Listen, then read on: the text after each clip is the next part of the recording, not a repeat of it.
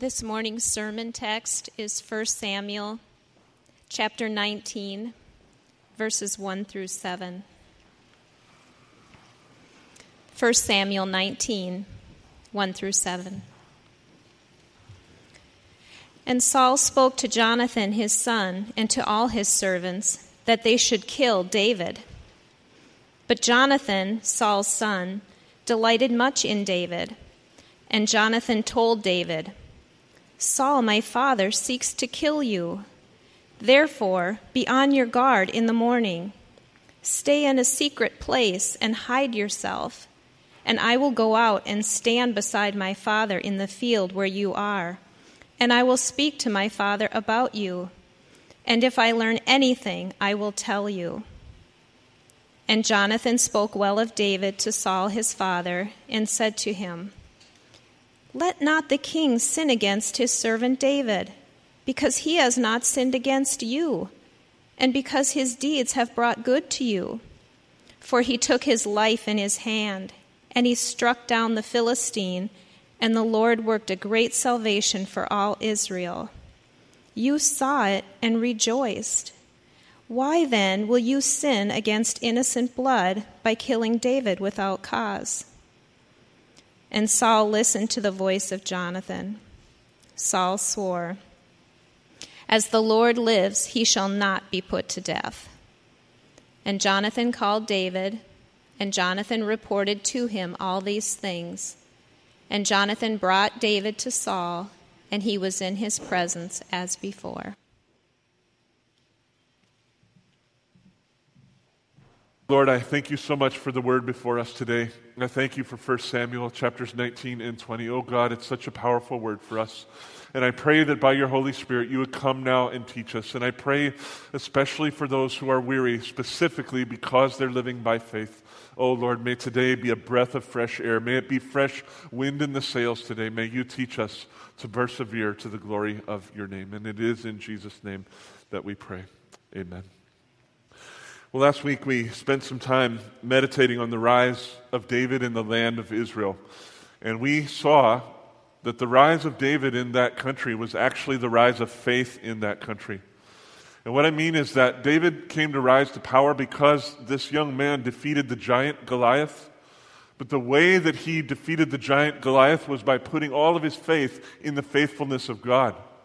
He was not putting his faith in himself or in his techniques. Even though he was really great at slinging a stone, he was not trusting in his sling and his stone.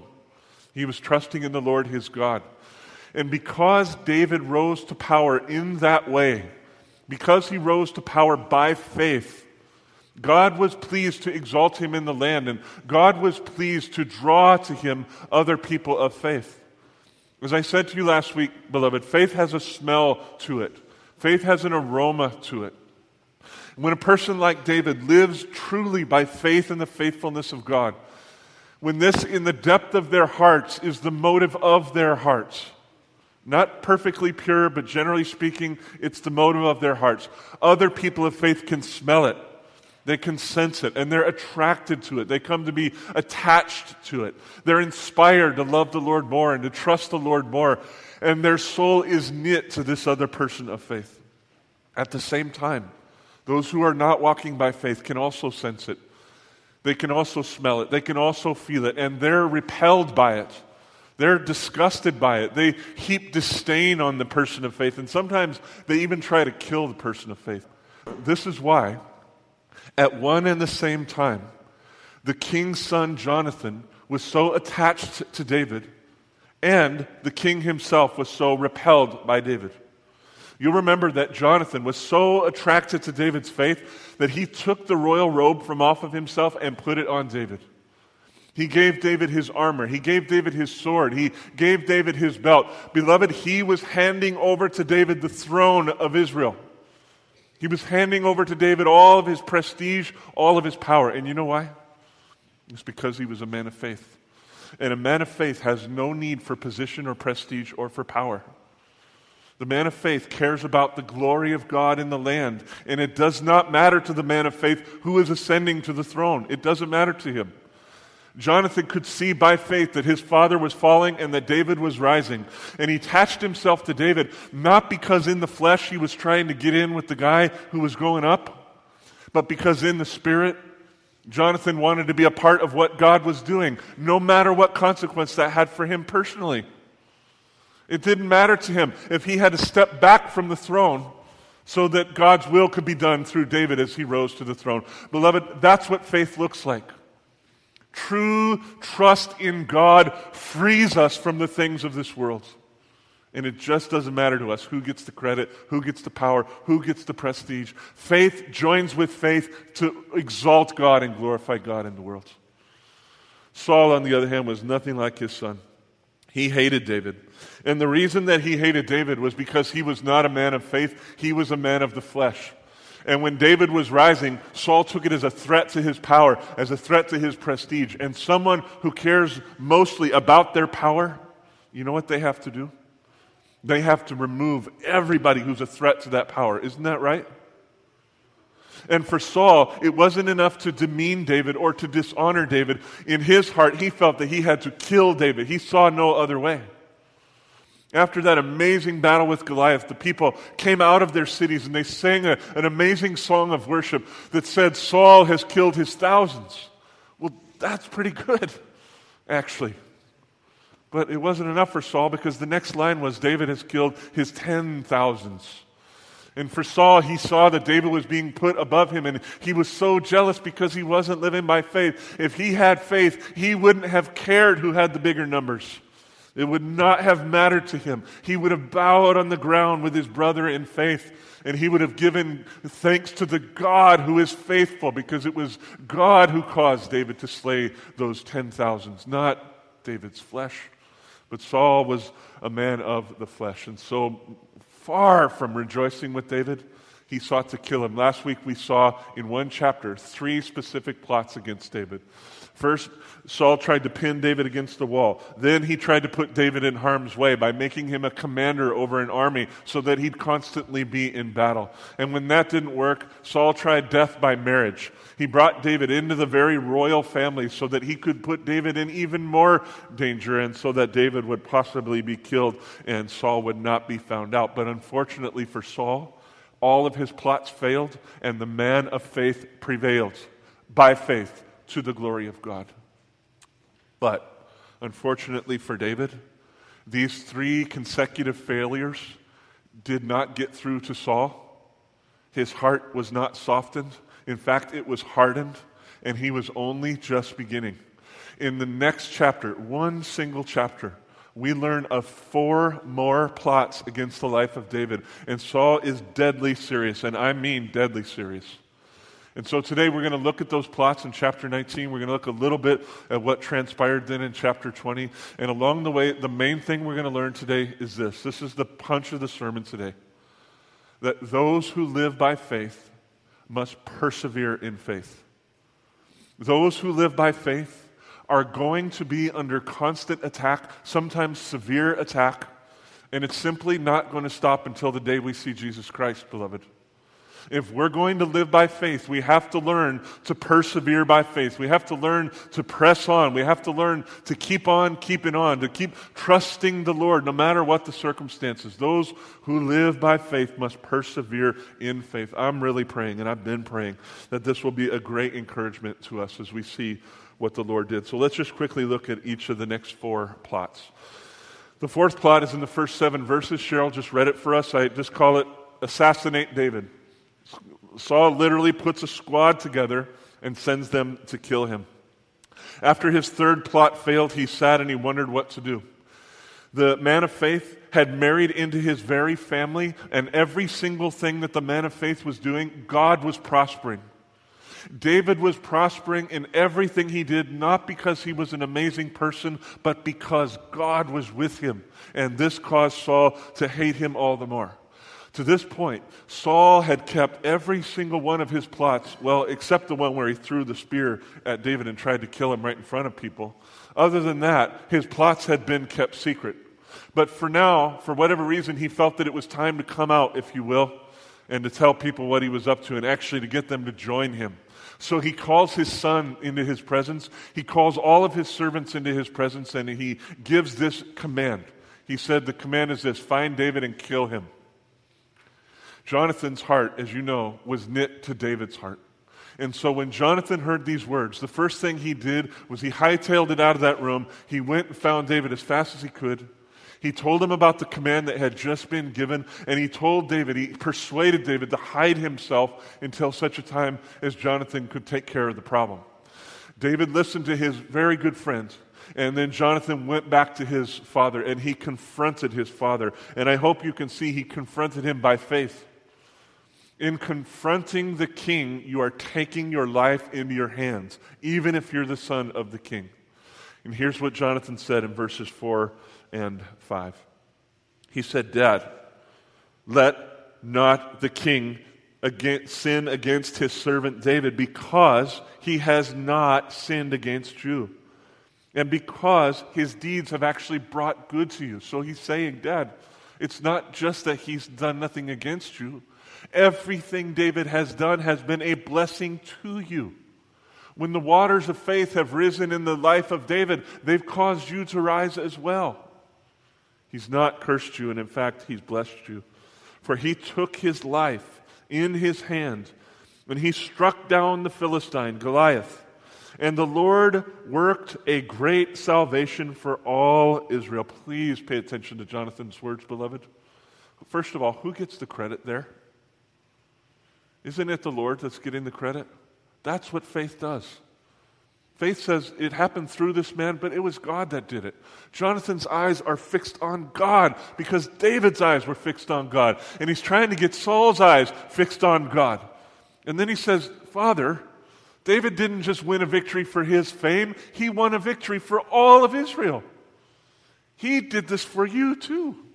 So why in the world, Father, would you be against him? You saw it and you rejoiced. Why then will you sin against innocent blood by killing David without cause? Beloved, Jonathan's words were powerful. And I don't know exactly what was happening inside of Saul's heart, but he was so moved by the logic and the force of what Jonathan was saying that he said this in verse 6. Please note these words. If you're a note taker, especially if you write in your Bible, underline this, highlight it, do something. This is a very important verse because Saul is basically about to condemn himself. Saul listened to the voice of Jonathan, and Saul swore, as the Lord lives, that's the sacred name of God, as Yahweh lives, he shall not be put to death. Now this made me think of Jesus' words in Matthew chapter 12. Let me just read them for you. You don't have to turn there because it's going to go quickly.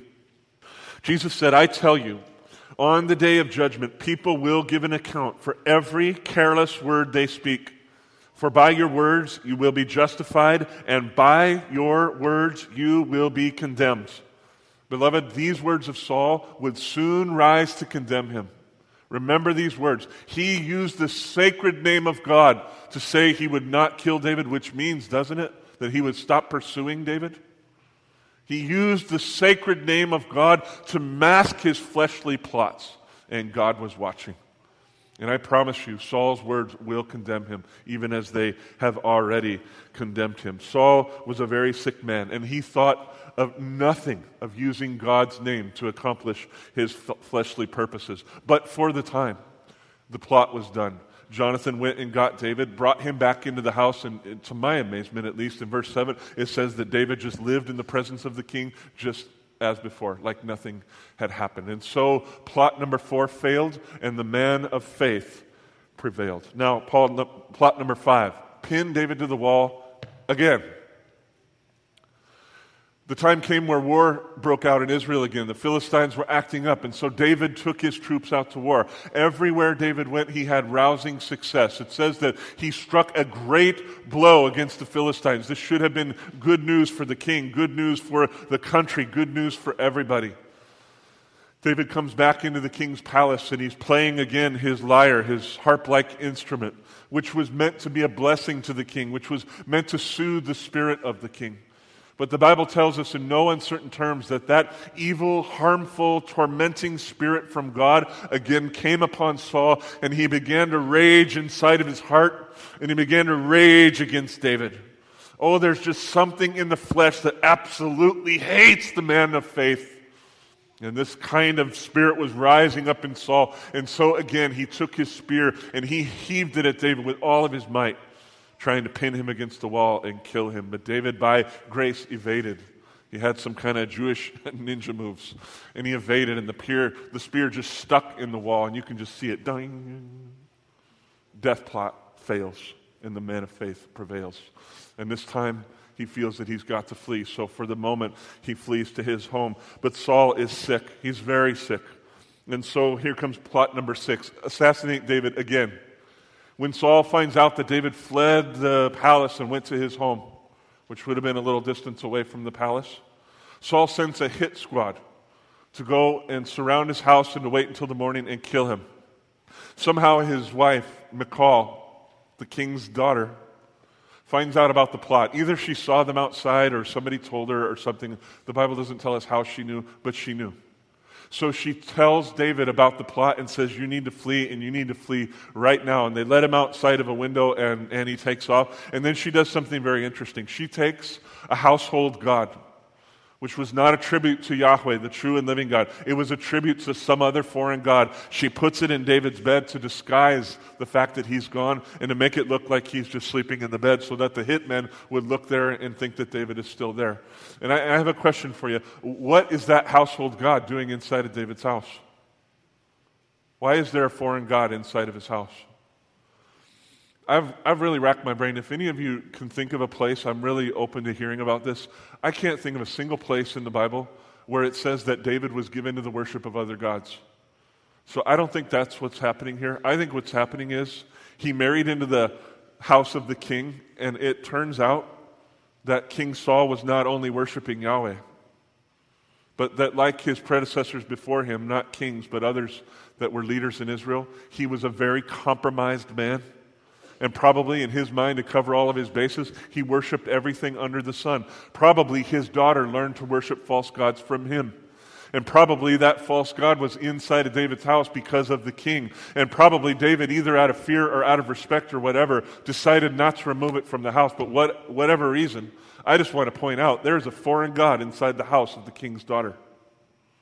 And I think this gives us insight into what's happening to Saul. I've tried to explain to you before, I don't think Saul fell quickly.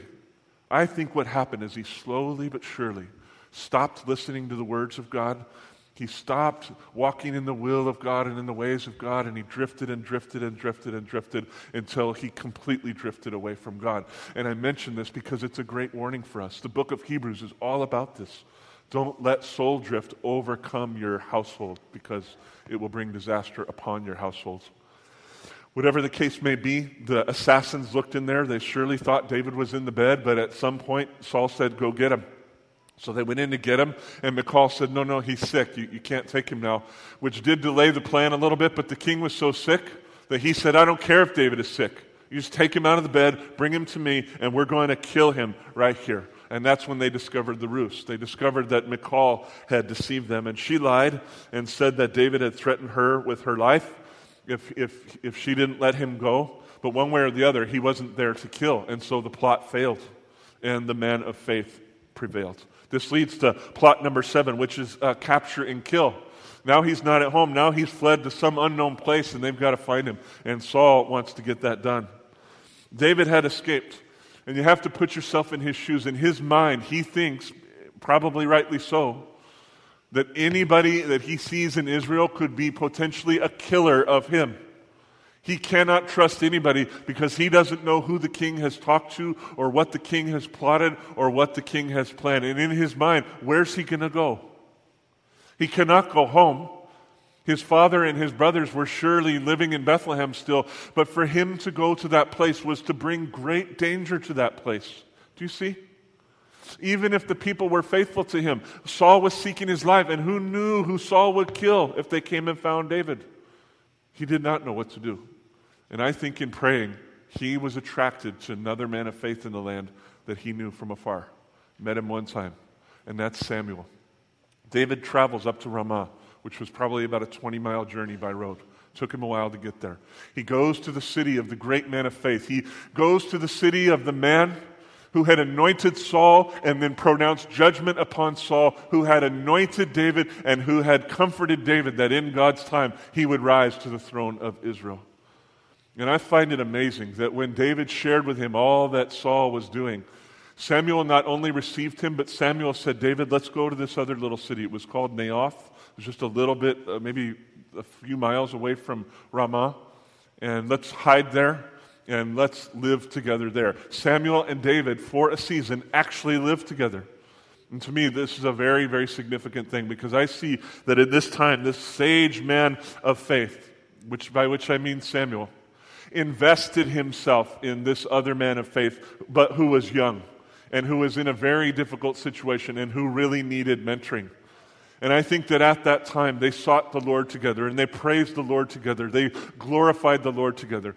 I think that at that time, Samuel taught him more about the words of God and that they delighted in the words of God together. How do you think David ended up writing Psalm 19 and Psalm 119, where he's talking about treasuring the word of God more than gold and honey? I think in part he learned it from Samuel. I really do. You have an old man who's lived all of his life by faith, investing his faith into this young man.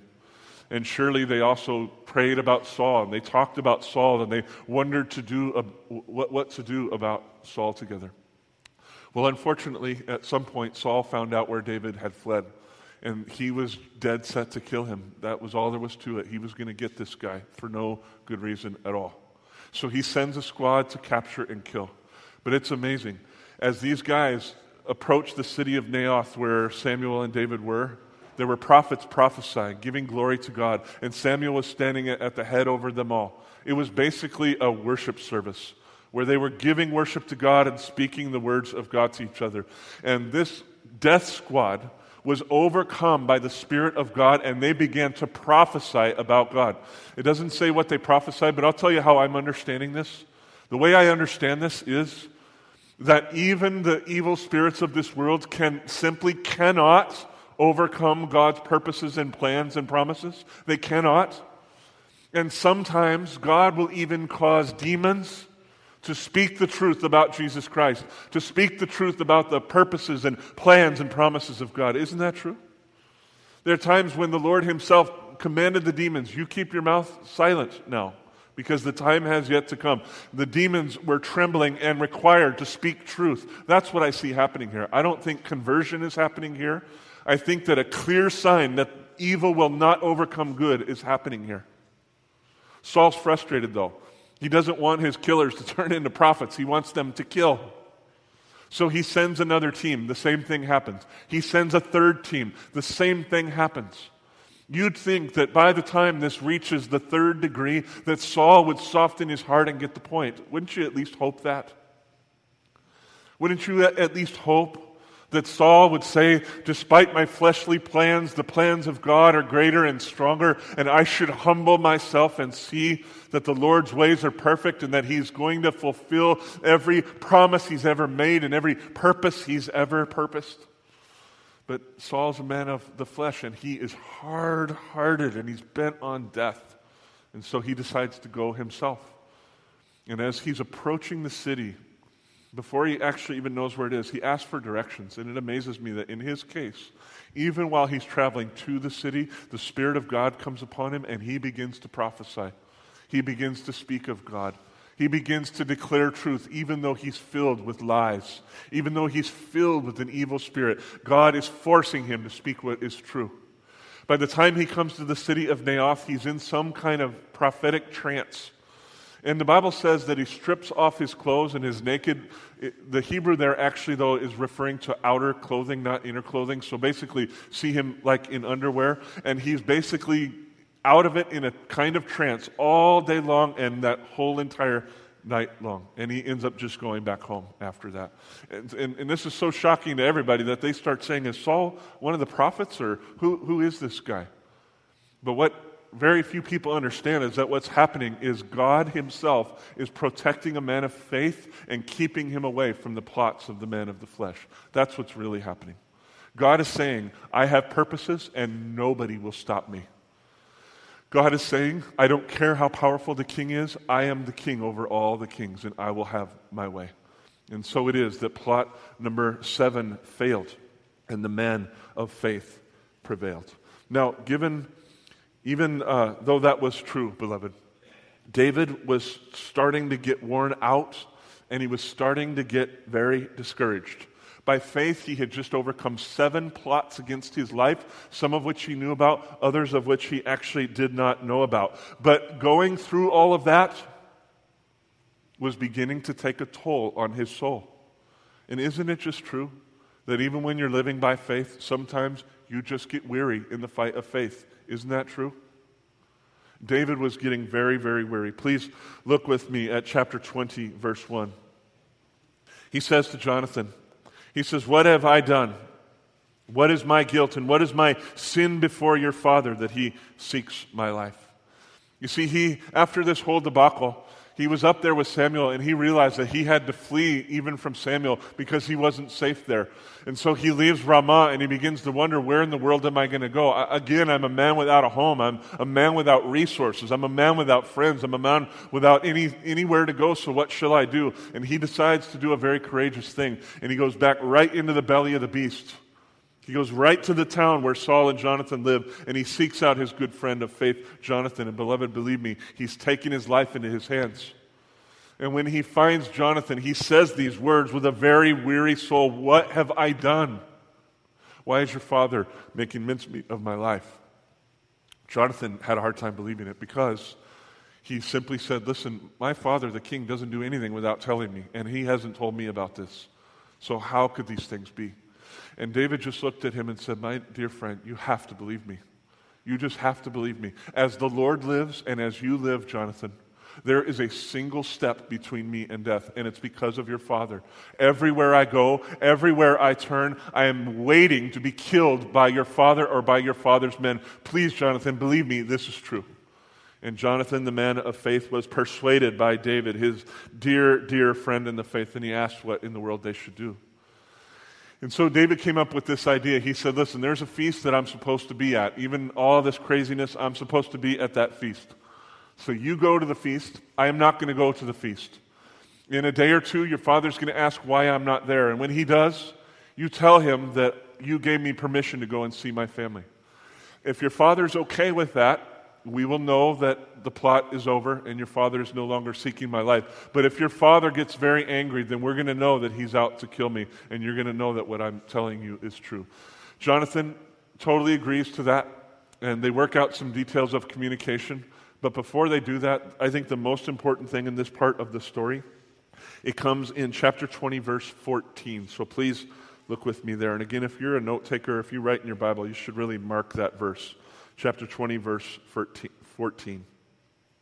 Jonathan says, if I am still alive, then David, show me the steadfast love of the Lord, that I may not die, and do not cut off your steadfast love from my house forever, when the Lord cuts off every one of the enemies of David from the face of the earth. Beloved, Jonathan was saying, he was acknowledging that he was about to risk his life.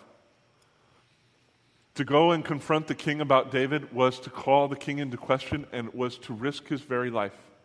And so Jonathan is saying, if I survive this, David, then please, here's all I ask of you. God has been tremendously faithful to you. He has kept all of his promises to you. This is his steadfast love. This is his love that makes a promise and keeps it all the way to the end. All I ask of you is that if I survive this, please let that steadfast love overflow to me. Do not kill me. Do not cut off my family. Let there be peace between us, because I'm a man of faith. You're a man of faith. Let's unite our hearts together under the steadfast love of God. That's what Jonathan is up to. That's what he's asking. And David was very eager to do that because he loved Jonathan, even as Jonathan loved him. Jonathan was attracted to David by faith, but David was attracted to Jonathan by faith too. And when I say attracted, I don't have any kind of physical thing in mind here. I'm talking about a spiritual attraction that really deeply connected these brothers. And so David gladly refreshed the covenant that he and Jonathan had already made with each other, and each of them went their own way. We don't have the time to go into the details of chapter 20, but I do encourage you to read them on your own at some point. But suffice it to say that Jonathan went back to that feast, and Saul did eventually ask where David was. Jonathan told him the story that David had gone to be with his family, and Saul became so enraged, not only with David, but also with Jonathan, that he took his spear and right in front of everybody tried to kill his own son at the king's table. He heaved his spear to kill his own flesh and blood out of jealousy for David, out of spite for David, out of the knowledge that Jonathan had made a connection with David. And the text simply tells us that after he had failed to kill Jonathan, Jonathan got up from the table in anger, righteous anger at his father, and went out to seek David, because now Jonathan knew for sure the heart of his father. The man of flesh was out to kill the man of faith. There was no two ways about it. So Jonathan seeks out David, tells him the news. David bows down before him 3 times, which is the ultimate way of honoring a person in that culture. Then he gets up, they weep together, they show appropriate affection together. Surely they pray together, they sing together, they strengthen each other in the Lord. And when the time is right, Jonathan says to David, "My friend, go in peace." That's the Hebrew word shalom.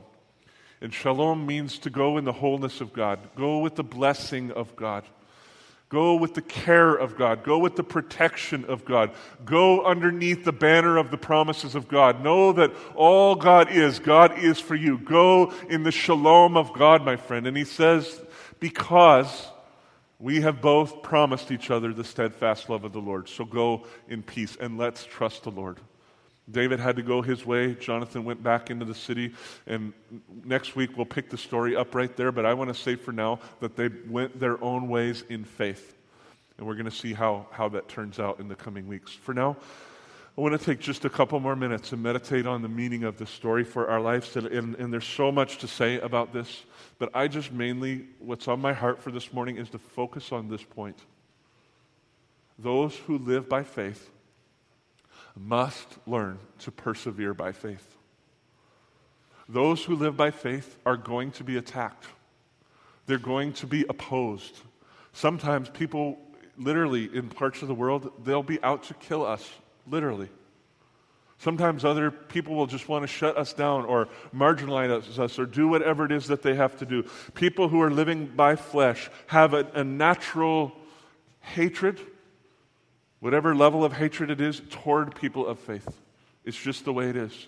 It's the flesh reacting to flesh that's been overcome by the grace of God in Christ. And beloved, we just have to get this straight in our minds. In order to walk with God, we're going to have to persevere in faith.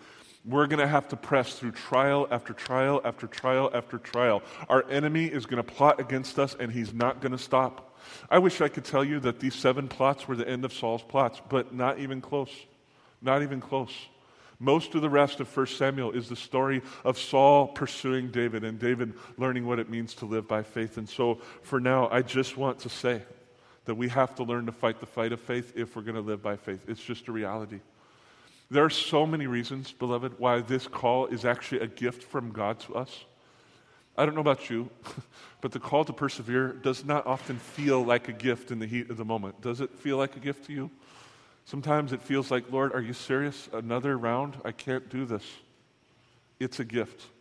We don't have time to go into that. I hope that sometime in 1 Samuel I'll be able to take some time and talk at length about why this is actually a gift to us.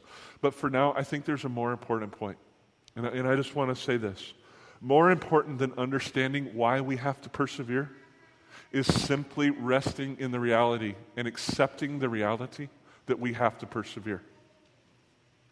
More important than understanding why is just looking to our Father and saying, this is how you've designed it, and I'm going to choose to be okay with that. You see, the person of the flesh says to God, I must understand or I will not believe. The person of faith says, oh Father, help me to believe so that I can come to understand. Help me to surrender my life to you so that I can understand your will and your ways. But Lord, even when everything's foggy to me, I will put my trust in you. I will put my hope in you. I will believe that you are for me and not against me. And I will believe that in keeping my eyes blind to the purposes you have, you're actually working for me in that too and not against me. The most important mentor in my life has been a man named Doug Goodnow, and he told me many, many years ago, he said, you can trust the heart of God when you cannot trace his hand. You can trust the heart of God when you cannot trace his hand. And so I mainly want to say today, we have to persevere in faith if we're going to walk by faith. And one of the most important lessons we can learn as children of God is just to accept that fact. The race that's been put before us is long and hard, and that's a gift to us. But for now, I think we just have to accept it. Now, even though that's true, I do want to say that in calling us to persevere, the Lord does not leave us alone. He really does not leave us alone. For David, no matter how bleak his life was at this point of his life, I hope you can see that he was living underneath the power of a very strong promise that was going to come to pass. He had been promised that by the grace and power of God, he was going to rise to the throne of Israel. And this is a little kid working with sheep out in a field, right? Promised that he's going to become the king. And he was given a sign of that promise with the anointing oil that was put all over him at the command of God and by the hand of Samuel. And beloved, no matter what the difficulties of his life, the promise remained. In the midst of the darkest, bleakest, hardest moments, the promise screamed to David that God will fulfill his promises. God will be steadfast in his love. And I really encourage you to take time to meditate on chapters 18 and 19, because I promise you that in the midst of all that trial, David had moments where he did not feel that this was true. But it was true. And the power of God's promise was going to overcome the plots of the flesh. This was not primarily the story of a man overcoming another man. It's the story of God's promises being undaunted and unstoppable. That's what it was really about. Beloved, in time, most of us here know the end of the story. David did rise to power. He did come to the throne. God fulfilled all of his promises. God got him through all of these trials. And he did things with David's life that are almost unimaginable. And I'm not exaggerating. What I mean is that God would one day use this man to rise up and not only be the king over a people, but he would use him to write psalm after psalm after psalm with that lyre of his that he was so good at playing. And most of his psalms point to Jesus Christ. I would dare say that there's no Old Testament prophet that more specifically and more regularly pointed to Jesus Christ than King David. He was going to become the primary prophetic voice that pointed to the King of Kings and the Lord of Lords. And not only were his words to point to Jesus, but his very life as the praising king of the tribe of Judah was to point to Jesus. Oh, beloved, God was so gracious to David. He had to suffer for a small time. But I promise you that right now, as David looks back on that time of suffering, it seems like nothing to him, because he saw that God was good. He saw that God would fulfill his promises no matter what. There's the big lesson for us right there. We have to persevere by faith, but beloved, you and I too, we live under the power of great and precious and irreversible promises. That is just true. Some days I wake up feeling the power of those promises, and some days I wake up feeling 1,000,000 miles away from the power of those promises, but never mind my feelings. The promises of God are real and true, and he will do everything he's promised that he will do. He said that not only will he save everybody who looks to Jesus, and so that they will not perish but have everlasting life, he has said, promised us that he himself will finish the work he began inside of us. He has promised that the faith that he planted in us, he would perfect inside of us. He has promised that someday he'll bring us through every trial, and he'll bring us home, and we will see our Savior face to face, where we will be with him in joy forever and ever. And in that moment, he has promised that all of our trials, all of our difficulties, all of our weaknesses, all of our struggles, all of it will just seem like a light and momentary affliction. Dust in the wind. Nothing compared to the glory that's been stored up for us. Beloved, this is a promise of God, and it's meant to satisfy the weary soul. And so I'm here to say to you today, especially if you're weary because you're living by faith, oh, beloved, keep pressing on in faith because your God is faithful. Amen? You live by the power of a promise that cannot be overturned and will certainly be fulfilled. Oh, and in that day when you see the fullness of the promises, you will praise God even for the trials. You will praise God that He perfected and proved your faith to the glory of His name. You will not accuse Him. You will praise Him. So today, may God just give us a little glimpse, a little taste of what's coming. The Father has promised Jesus Christ the Son. He said, Son, sit right here at my right hand until I put all your enemies under your feet. And then He made us a stunning promise in Romans 16:20. He said, soon the God of peace will crush Satan under your feet. Why? Because we're in Christ, beloved. And one day we will stand on the head of the one who has been trying to kill faith. Not because we're something great, but because when somebody truly trusts in the faithfulness of God, their lives cannot ultimately be overcome. In this world, we're going to have trouble. But the way we overcome is by attaching ourselves to Him who has overcome. And oh, that God would give us ears to hear today, that His promises are certain over our lives. Let's pray now and ask that He would help us to believe. Oh, Father, most on my heart today are those people who are living by faith and who are struggling because one plot after another, it just seems never to end, Father. And their souls are weary. They're shaking, Lord. Maybe even they have great faith. Maybe even they've seen you do amazing things. Maybe they've even watched you use them to slay a Goliath, but oh Lord, their knees are buckling. Their hands are weakening, Lord. They're just growing tired. Please, God, use the power of your word and the presence of the Holy Spirit to lift them up, to strengthen them, to encourage them, to know that you will do everything that you have promised that you will do. And my Father, I give you thanks because I know that you will use your word in this way. And I know that one day we'll look back and say, see what the Lord did. See how the Lord used His word in a moment of worship to strengthen me and teach me to press on. So, Father, by faith, we give you thanks for what you'll do. And Father, by faith, we rise now to sing to you who is so great and gracious. Amen.